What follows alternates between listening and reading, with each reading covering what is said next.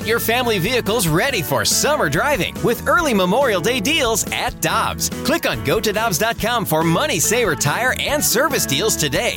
Dobbs, with 43 locations, real deals are always close by. When you need mealtime inspiration, it's worth shopping Kroger, where you'll find over 30,000 mouth-watering choices that excite your inner foodie. And no matter what tasty choice you make, you'll enjoy our everyday low prices, plus extra ways to save, like digital coupons worth over $600 each week. You can also save up to $1 off per gallon at the pump with fuel points. More savings and more inspiring flavors make shopping Kroger worth it every time. Kroger, fresh for everyone. Fuel restrictions apply. Hi, I'm Dan for Dobbs Tire and Auto Centers, here to share the easiest way to buy tires. Come to Dobbs. With the best tire brands and the biggest inventory, you'll get your tires the same day at the lowest price, guaranteed. Next time you need tires, get into Dobbs. With former Blues defenseman Jamie Rivers, I'm Brandon Kiley. It's Rivs and BK on 101 ESPN. Let's go out to the Brown and Crouppen Celebrity Line, where we are joined by Jeremy Rutherford. He's the Blues insider for 101 ESPN and The Athletic. JR, what's going on, man? Not too much, guys. How you guys doing? We're doing all right. So, JR, yesterday you really bummed me out. I got to be honest with you. Way to go, JR. So I was listening to the Fast Lane, and I typically expect JR to put me in a good mood because, you know, he's just a happy-go-lucky guy in general. And he gets on there, and he's talking to the guys, and he's basically saying something to the effect of, hey, you know, this isn't as done of a deal as we all kind of are suggesting that it is. Can you give me a little bit more clarity on what you meant by that? Are we going to watch the end of this postseason? Yeah, Rivs, I did the interview, and all of a sudden I get a text when I'm done from BK, and he says, "Oh, you're Mr. Negative. You're bumming me out here." So I was like, "What did I say? What did I say?" No, I understand what you're saying in terms of I think there's just some skepticism in terms of what's this going to look like for the players. I think that's what it really boils down to. And so the playoff format, as Braden Shen told you guys, is something that they felt, hey, you know, whatever works best for everybody, let's just go play hockey. But I think now, as you guys have probably been talking about for the past couple of weeks, you get to a point where you're going to get into phase 2 and potentially phase 3, and they're going to have some hard negotiations and discussions on what the bubble is going to look like in the pod cities. And all I'm trying to say is that players could say, look, this just isn't worth it. And Jamie knows it. I know it. We've talked to players who just say it's not worth it. That's what they're thinking now, and they haven't even gotten to the negotiation. So all that said, all it takes is for the league to come up with a good plan, for there to be good dialogue, and if they can reach that point where it makes sense for everybody, they can still play. So I don't want to turn anybody off and say that there's not going to be hockey. I just think that when you hear that the playoff format is set in stone and the league says we're coming back, everybody thinks it's automatic. Well, if we don't have the NHL, we're just personally going to blame you, JR, for it, okay? Yeah, probably, right. No, but to your point, okay, and I'm going through this on the youth sports side with Synergy Hockey. We're trying to put together a plan, a guideline as to what it's going to look like for people to be safe when they get back to the rink. And so for the players in the NHL and in talking to some of those guys, I do know that that's the number one thing right now is they don't necessarily have a blueprint of how this is all going to roll. So I think that once they get that, they'll be probably a little more open to the idea. But until that point, I think the questions will still kind of remain, right, JR? Yeah, I totally think that it's just the unknown, the fear of the unknown right now. And Jamie, you know it, how these guys are reading the reports and their loved ones are reading the reports and the conversations are going on at home. Hey, are you really going to be in Vegas for 2.5 months? And, wife and kids or girlfriend are going to be back home. And so those are honest conversations that the players are having, but they don't have any of the answers for their families right now. So when you hear a player do an interview or tweet something or, Instagram, they're saying, hey, look, there are still some challenges that we're going to have to get through. And I think, Pierre LeBrun's been reporting about this a lot. And he's just saying, hey, everybody, just let's be cautiously optimistic. But again, all it takes is for a good plan to come together, a little progress in the world in terms of what's going on with the virus, and then maybe you get a vote that says, let's go play. Again, I think it's just the unknown right now. We're talking to Jeremy Rutherford. He's the Blues insider for 101 ESPN and The Athletic.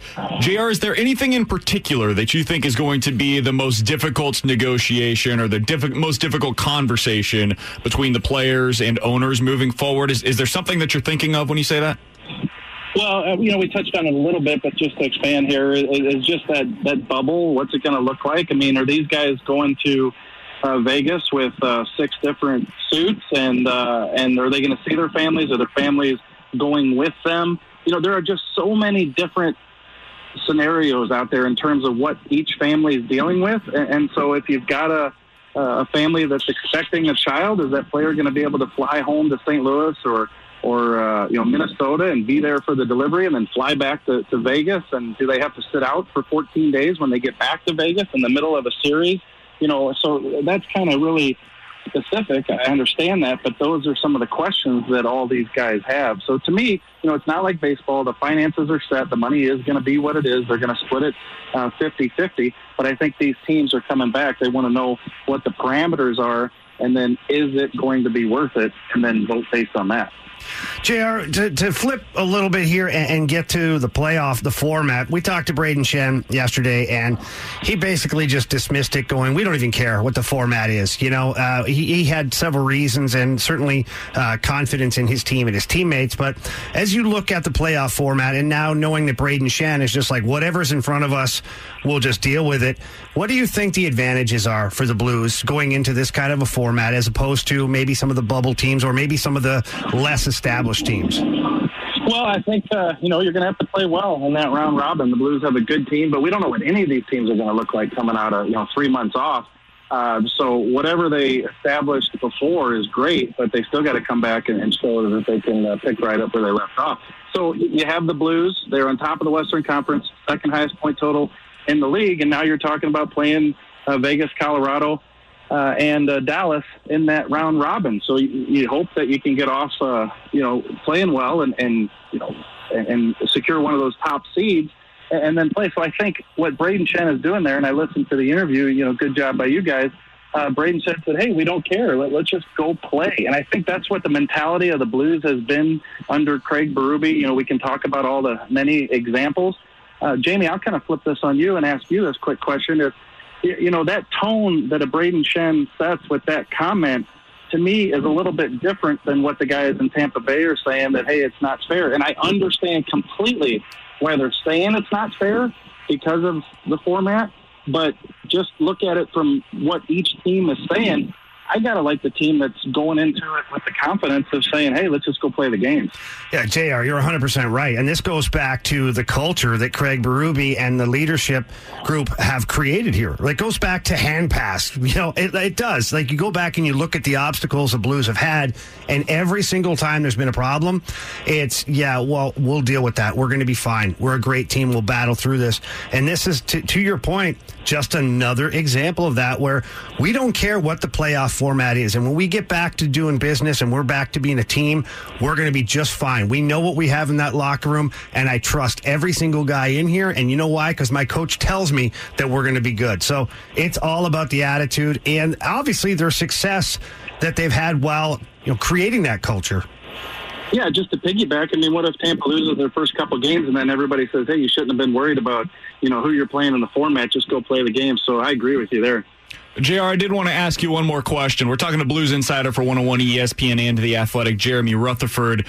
How about this Vladimir Tarasenko situation? Because he's very likely going to be at 100% by the time that we get back. They're going to have to work him in, though, without him having played any games. And the games that he's going to come back with immediately are meaningful. There's this round robin where it's going to determine what the seeding is for the Blues in the postseason. How difficult do you think that's going to be? And what kind of an impact player do you expect Vladimir Tarasenko to be for the Blues?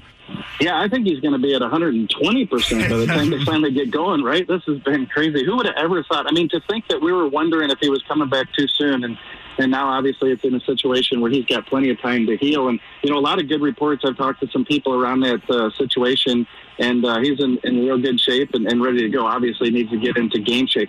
The one thing, BK, that we don't hear a lot about, but I do think it's going to be on the table is a couple exhibition games before they start that round robin. That's not certain. That's not in stone. But there has been some speculation about the teams playing exhibition games before they get that round robin started. I think that would be good for everybody, because you're right. I mean, a Tarasenko or whomever getting into a game action, a meaningful game against the Vegas Golden Knights in Game 1, that would certainly be tough. So I hope they get a chance to get the legs under him. He's Jeremy Rutherford. You can find his work. TheAthletic.com is where you find it. You can follow him on Twitter at JP Rutherford. JR, you're the best, man. We appreciate it. You didn't bum me out too much today. I felt like you smoothed things over a little bit. All right. Thanks, boys. You're the best, man. That's JR joining us here on Ribs and BK on 101 ESPN.